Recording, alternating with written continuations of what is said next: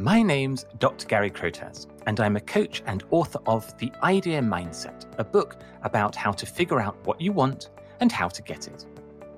The unlock moment is that flash of remarkable clarity when you suddenly know the right path ahead.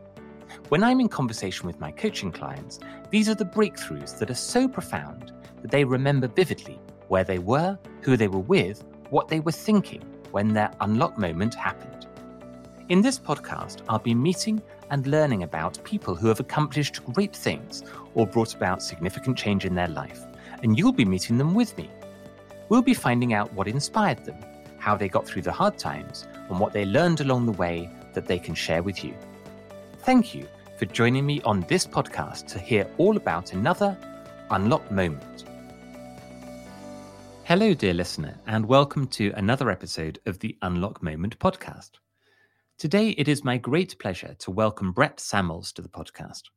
I met Brett last year when he hosted me on the Open Mic Marketing podcast. When he's not in front of a microphone, he's the managing director of Law Creative, a leading European full-service marketing agency, and now part of the Selby Anderson group of companies. Brett has been in marketing since the age of 11, when he helped out in the school holidays in his father's business. He is a graduate of Loughborough University and worked in sales and marketing at a global multinational. In 2006, Brett joined a startup family advertising agency that he quickly helped to build into one of Europe's leading independent marcoms businesses with many blue-chip global clients. Brett is a business survivor with one global financial crash and one global pandemic behind him. And in a more understanding world where it's good to talk, he claims to have been honed in businesses and in a business family where failure and self-obsession were never really agenda options. I can't wait to find out more.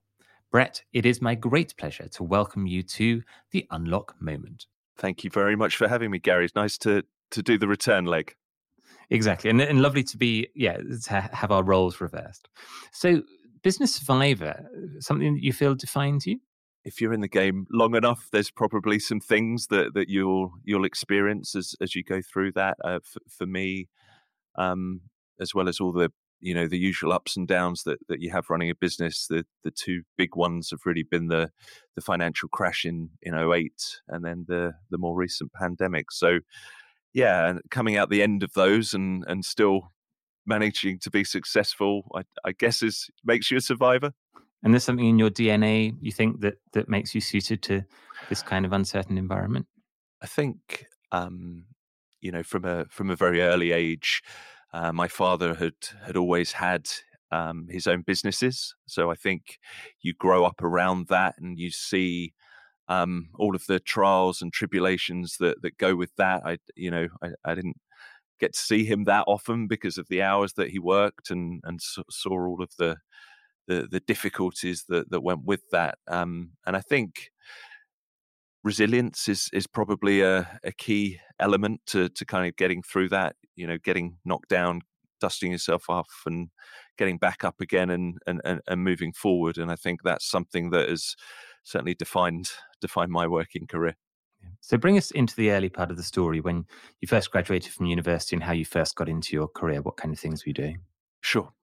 So I left university. I joined a major global multinational that was in the printing business, and I'd worked for them in a marketing role during a kind of year in business as part of my degree. So it felt quite natural to go back there. I knew the business, knew some of the people in the business, so it seemed like a good fit. I did that. I came back in a sales capacity, something that Clive Woodward and I share. So he went to Loughborough and then worked for the same multinational. I haven't had the chance to win the Rugby World Cup yet, but maybe one day. So yeah, worked in sales, really good grounding in sales. But I think I always felt like a very small cog in a big wheel. There was a lot of bureaucracy and red tape and challenges. It was very difficult to get things done. It was a big oil tanker to kind of turn around. And I think my kind of career came to a crossroads there where I could have moved on, and I think with that particular company, you know, if you were there much longer than a few years, you were there for life. You know, there were kind of 30 years, and I think, you know, that would have been okay. It's just that it didn't really excite me, and I just felt like I wanted to do something else. So that really came as a crossroads for me. And when you were younger, you know, you describe you know you were 11 when you first started helping out in your dad's business. There's a little bit of the sort of entrepreneur experience there. Absolutely, a good way to earn some pocket money. But yeah, I'd work in his agencies in the summer holidays. I'd be stuffing envelopes for mailers, or I'd be doing kind of mail drops, or just helping out in and around the business. So it was a really good grounding for me, I suppose, in what it took to run a business, and the things that you needed to be able to do that. And we're here to talk a little bit about this idea of an unlock moment. So a moment of real clarity and change for you. And for you, there was something about this time when you first joined the family business that you know over time you now lead many years on. So tell me about that time and where were you when you started first to explore joining this family business? So I think there were two things kind of running in parallel at that time. There was working for the company that I worked with.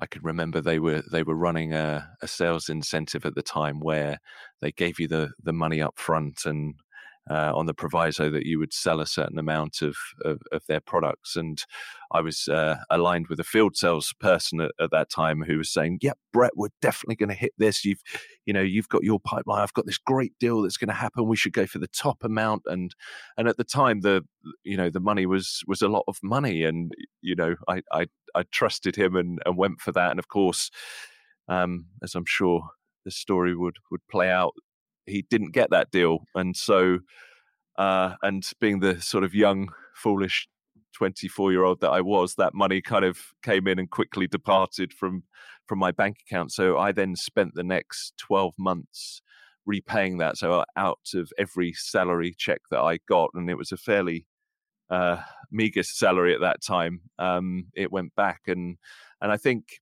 I just felt that the business that I was working for, it didn't really align to my personal values, and so I started having a look around to see what was out there, and purely by chance at the time, my father said, "Well, I'm looking for an account manager, and is that something that you would be interested in?" And I don't think we'd ever really intended to work together, and I think there's a lot of things that go with a family business, and you hear horror stories of people getting on, not getting on, and falling out, and it just being an absolute car crash. And so I was slightly hesitant, and I was actually hesitant because I've got a really fantastic relationship with my father. We've always got on incredibly well. He's been someone that I've really looked up to, and so there was an element of hesitation there. But I thought, well, look, let's try it. Let's see what happens, and we'll go from there. And I think as well, joining a startup, the business hadn't been going that long. I think there was 4 people when I joined. There's a lot of things that come with that as well. So it was kind of a double whammy, really, of kind of personal family things and startup as well. So it was definitely a leap into the unknown, but one I'm very pleased that I did. Very different, the sort of holiday pocket money job and then proper contract PAYE, you know, it's your career ahead of you. I think so.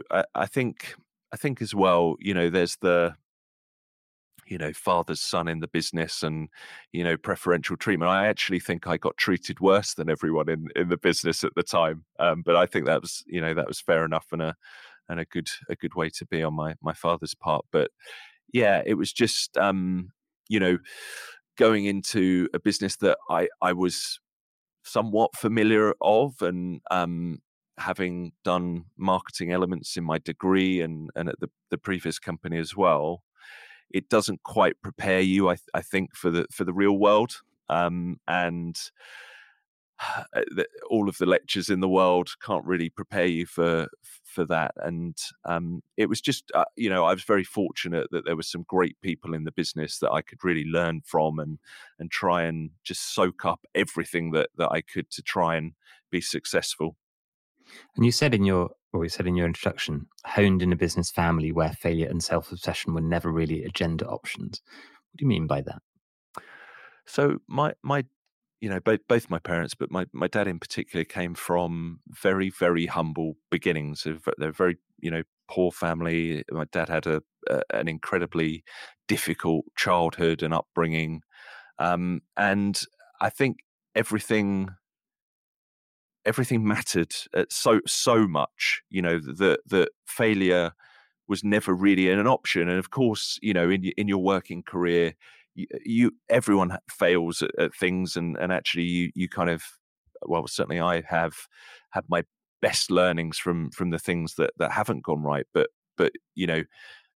we could never lose the war. You could lose a few battles, but you had to win the war because there wasn't any other alternative. And I think, we live in a world now where there's a lot of introspection. And I think that's good because I think, that helps people with their careers and their livelihoods. But I suppose, and you'll know this, Gary, that it's the balance, between thinking and doing. And if you're not doing the doing, then you never really get very far in your career. So, uh, my family was always incredibly supportive and open, but you just got on with stuff and you just had to do it. And I think that gave me a sense of purpose and a sense of drive and a sense of responsibility that, has served me pretty well then when it's come into later life.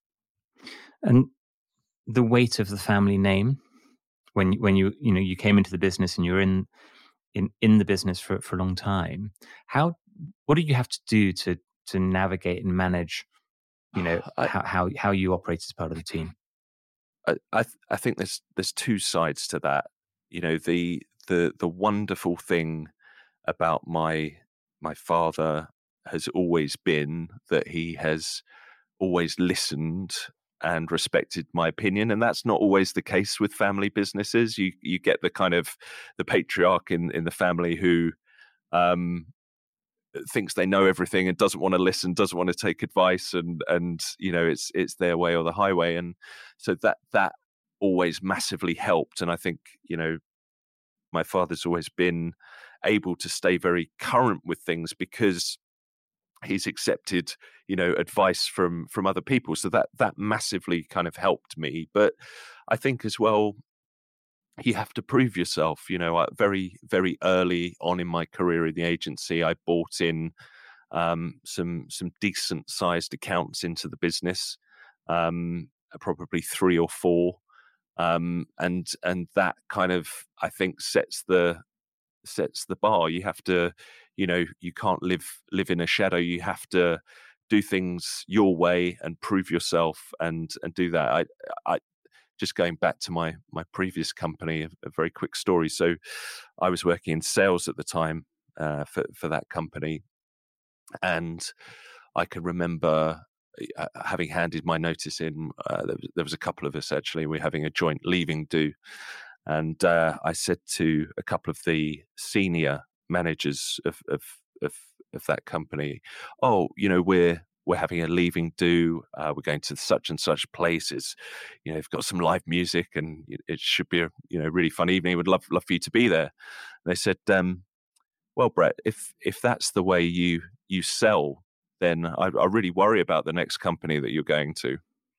Now, having probably done tens of millions of pounds worth of sales since, that always kind of sticks in my mind as something that's always driven me and something I kind of go back to. But just going back to your question, I think in a family business you have to add value and have your part.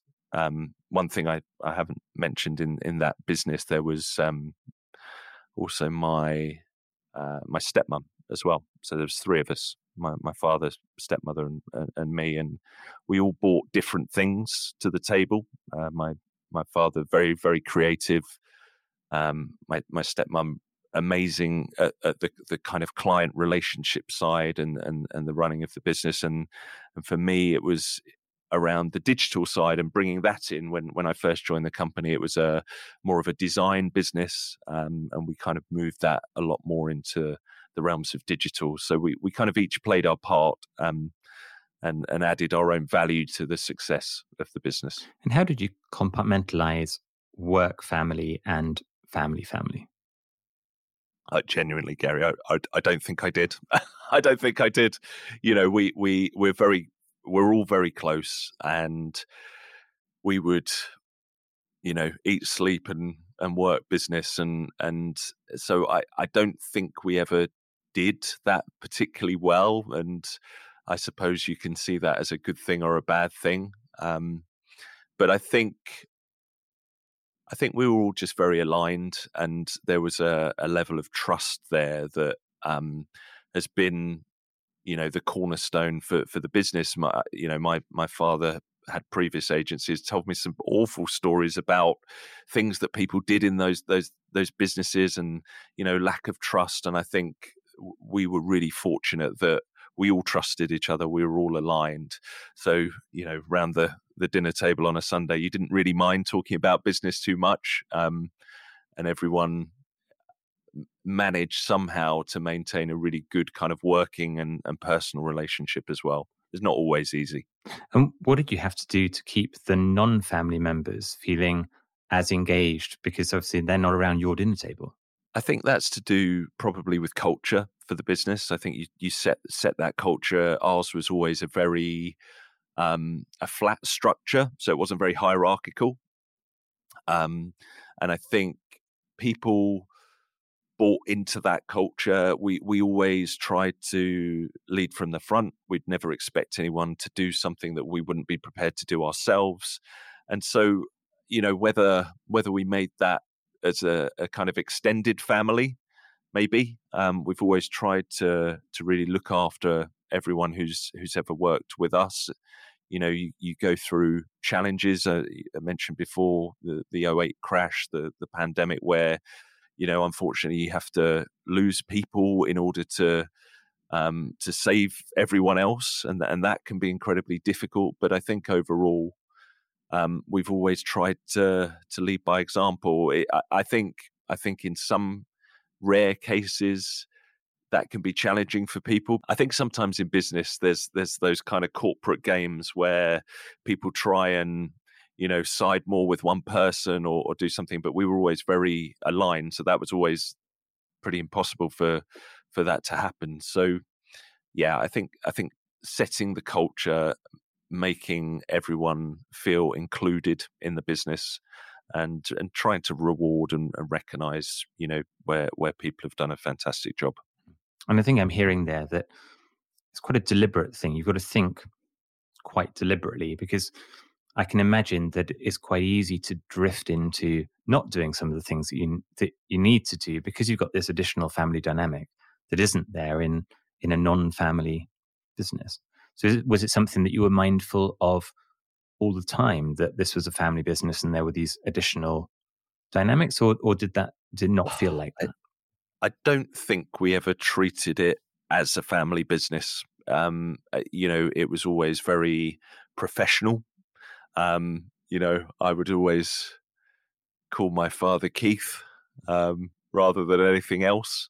And so I don't think we ever portrayed ourselves as that family business. It was just three directors, doing a good job, building a business and growing that as successfully as we possibly could. So whether that was a conscious decision or not, I just think that when you're running a business, when you're responsible for other people, and we've been very fortunate to grow our business to 55 people. I don't think you can apply a family dynamic. Well, it's trying to take the best things out of being a family and not any of the bad things. And I think if you can do that, it's a good recipe for a successful business. It's really interesting to hear how you describe that. And as you know, I do quite a lot of work in coaching family members in family businesses, particularly the next generation, who at some point going to potentially take on leadership of the business. And that happened for you. So at some point you did take on leadership of the agency. So talk to me about the journey you went through from when you first thought this is something that might happen, I might want it to happen. How did you prepare for taking on that role, and how did that eventually come through?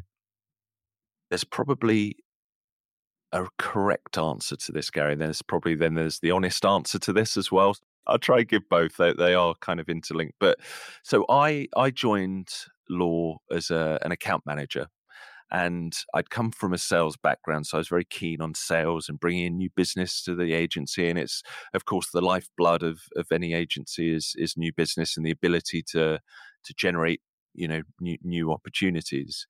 So I started doing that, and it was at a time when you had business cards and things. And I just thought, no one's taking me seriously as an account manager. I need to be an account director. So I got some cards printed with account director on. I got those out. I told everyone I was the account director. Lo and behold, business starts coming in. You do well. There's no one else to work on that business. It's a small company, so I'm the account director. I'm working on it. So, the offset of that, of course, is an incredible imposter syndrome, where I think I joined. I was 25. I knew a bit about sales, a little bit about marketing, and you kind of think, well, I don't know if people are going to take me seriously. Why would a marketing director want to talk to me? They know a lot more than I do. And so I think part of that development and part of, my advice to anyone with imposter syndrome is just to try and absorb as much information as you can. And that can take lots of different forms. I've been very lucky in my career to have some really good mentors that I could talk to and lean on. With the World Wide Web, there is so much information now that you can get, and I think so. The way that I managed to overcome that, at times, really not crippling, but just always there and tough and difficult imposter syndrome, was to really try and educate myself as much as I could in the things that were important.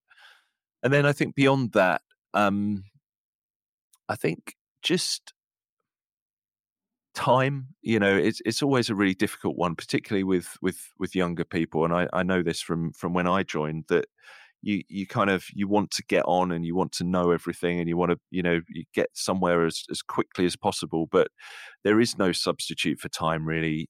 In amongst all of those amazing wins that we had with the agency, there were crippling difficulties and pitches that I lost and mistakes that I made, and I think learning from all of those has been an incredible part of my developmental journey. And then kind of longer term, by the time probably 2 or 3 years ago now, I was a director of the business and had kind of worked my way up.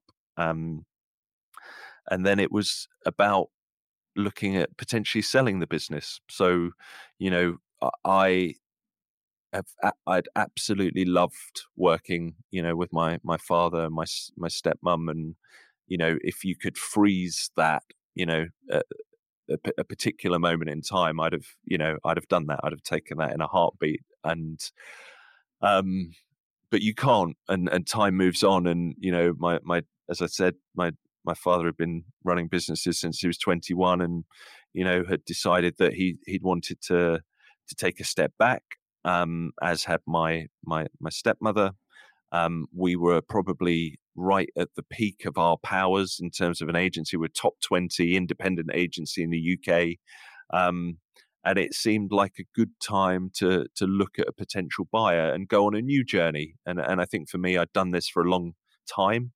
I was looking for a bigger train set to play with, and so we kind of looked at some potential buyers, selected one.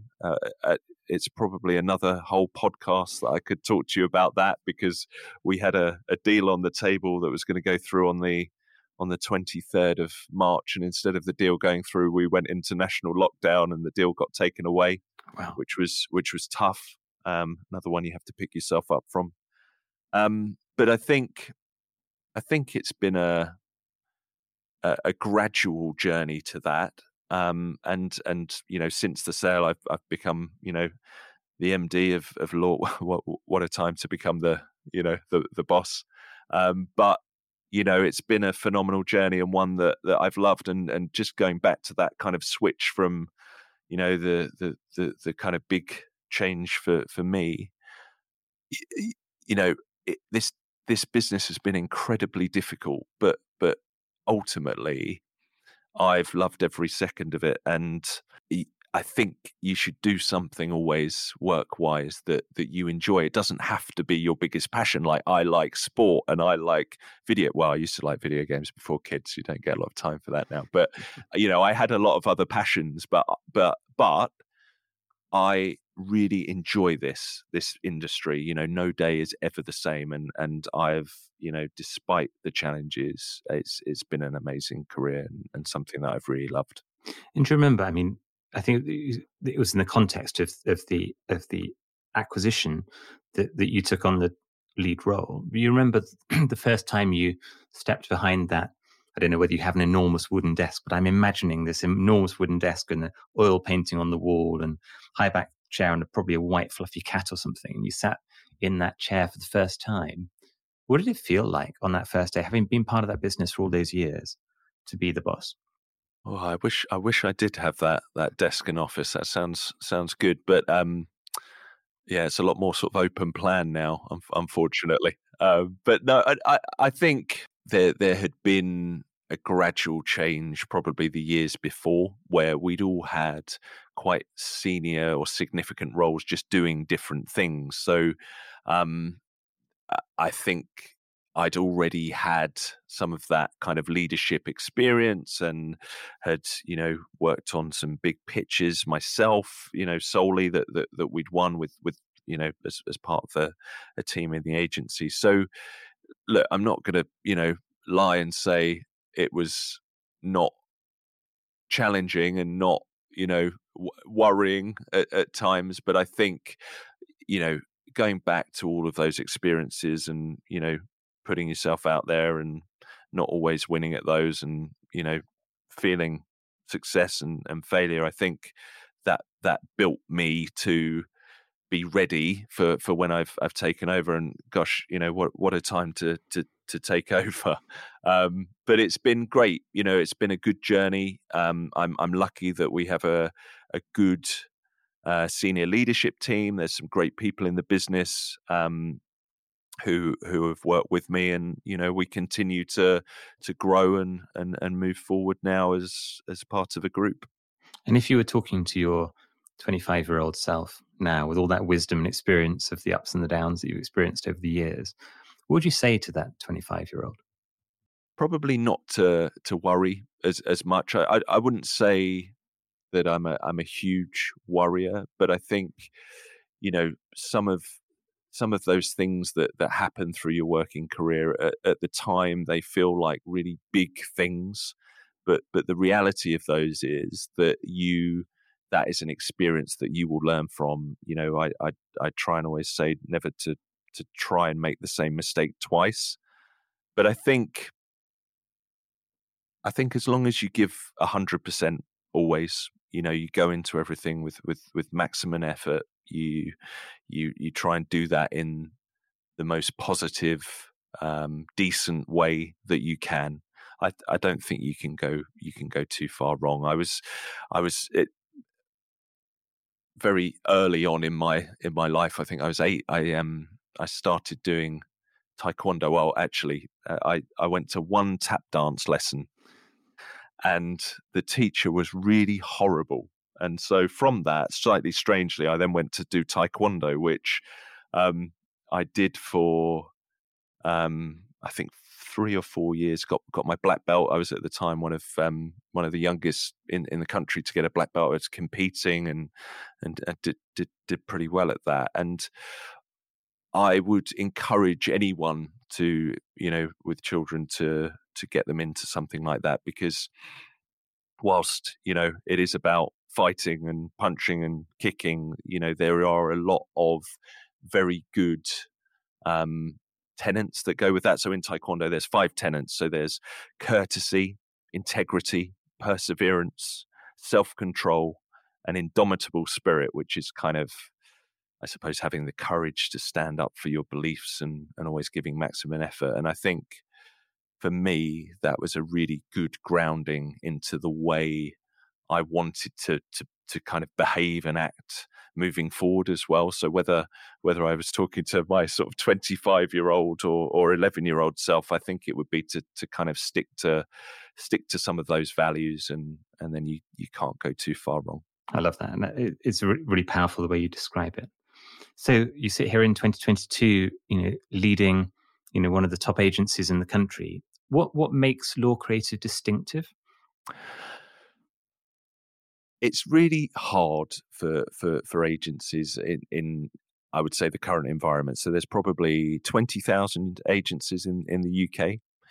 I think a lot of the values that we've put into the business, probably family values, around doing what you say you're going to do, giving it 100%, being respectful of others, of your team members, of your clients. I think that's given us a position that we go the extra mile for our clients. I'm sure a lot of agencies would say they do that, but I think for us, our average client tenure is 10 years, which in this industry is unheard of, really. So I think it's the values that we have as a business, that we build internally with our team, and then try to deliver externally on behalf of our clients, that has stood us in very good stead for all of this time. And now it's about being part of a group and kind of working with other agencies to kind of deliver that as well. So it's an exciting time for the business. And your kind of areas of focus or specialism? Yeah. So again, we're a full service agency, and again that has its challenges. You get a lot of specialists, but I think what's always worked for us, that's always worked very well for us, and I'm not sure I like the term one-stop shop, but I think clients tend to trust us. So we're not a single service agency that's telling a client, just look, you should do this, because that's all we do. We will pick the right channels for our clients. And of course, nowadays it's predominantly digital.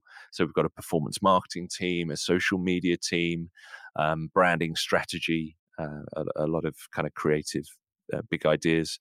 But I think for us, it's always been about culture and about delivery for our clients, and, doing things when you say you're going to do them.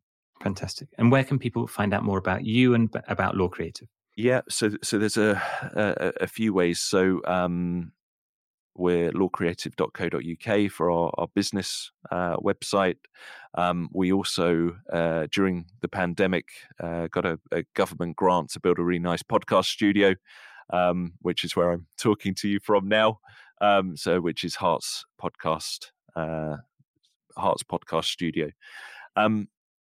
We're also doing a very interesting thing at a group level, which people might be interested in. So Selby Anderson is our owner and parent company. They're in the process of setting up something called Selby Labs, which is going to look at delivering insights at a cultural, behavioral, and data level as well. So it's a really exciting proposition for us to be able to take to our clients, because in effect it will be clients coming in with challenges, problems, difficulties, and being in a safe environment with real experts in all sorts of different fields, from business transformation to workplace strategy to creative to behavioral science, data science, to really solve those problems. So Selby Labs coming very soon, and something that I'm really excited about. Fantastic.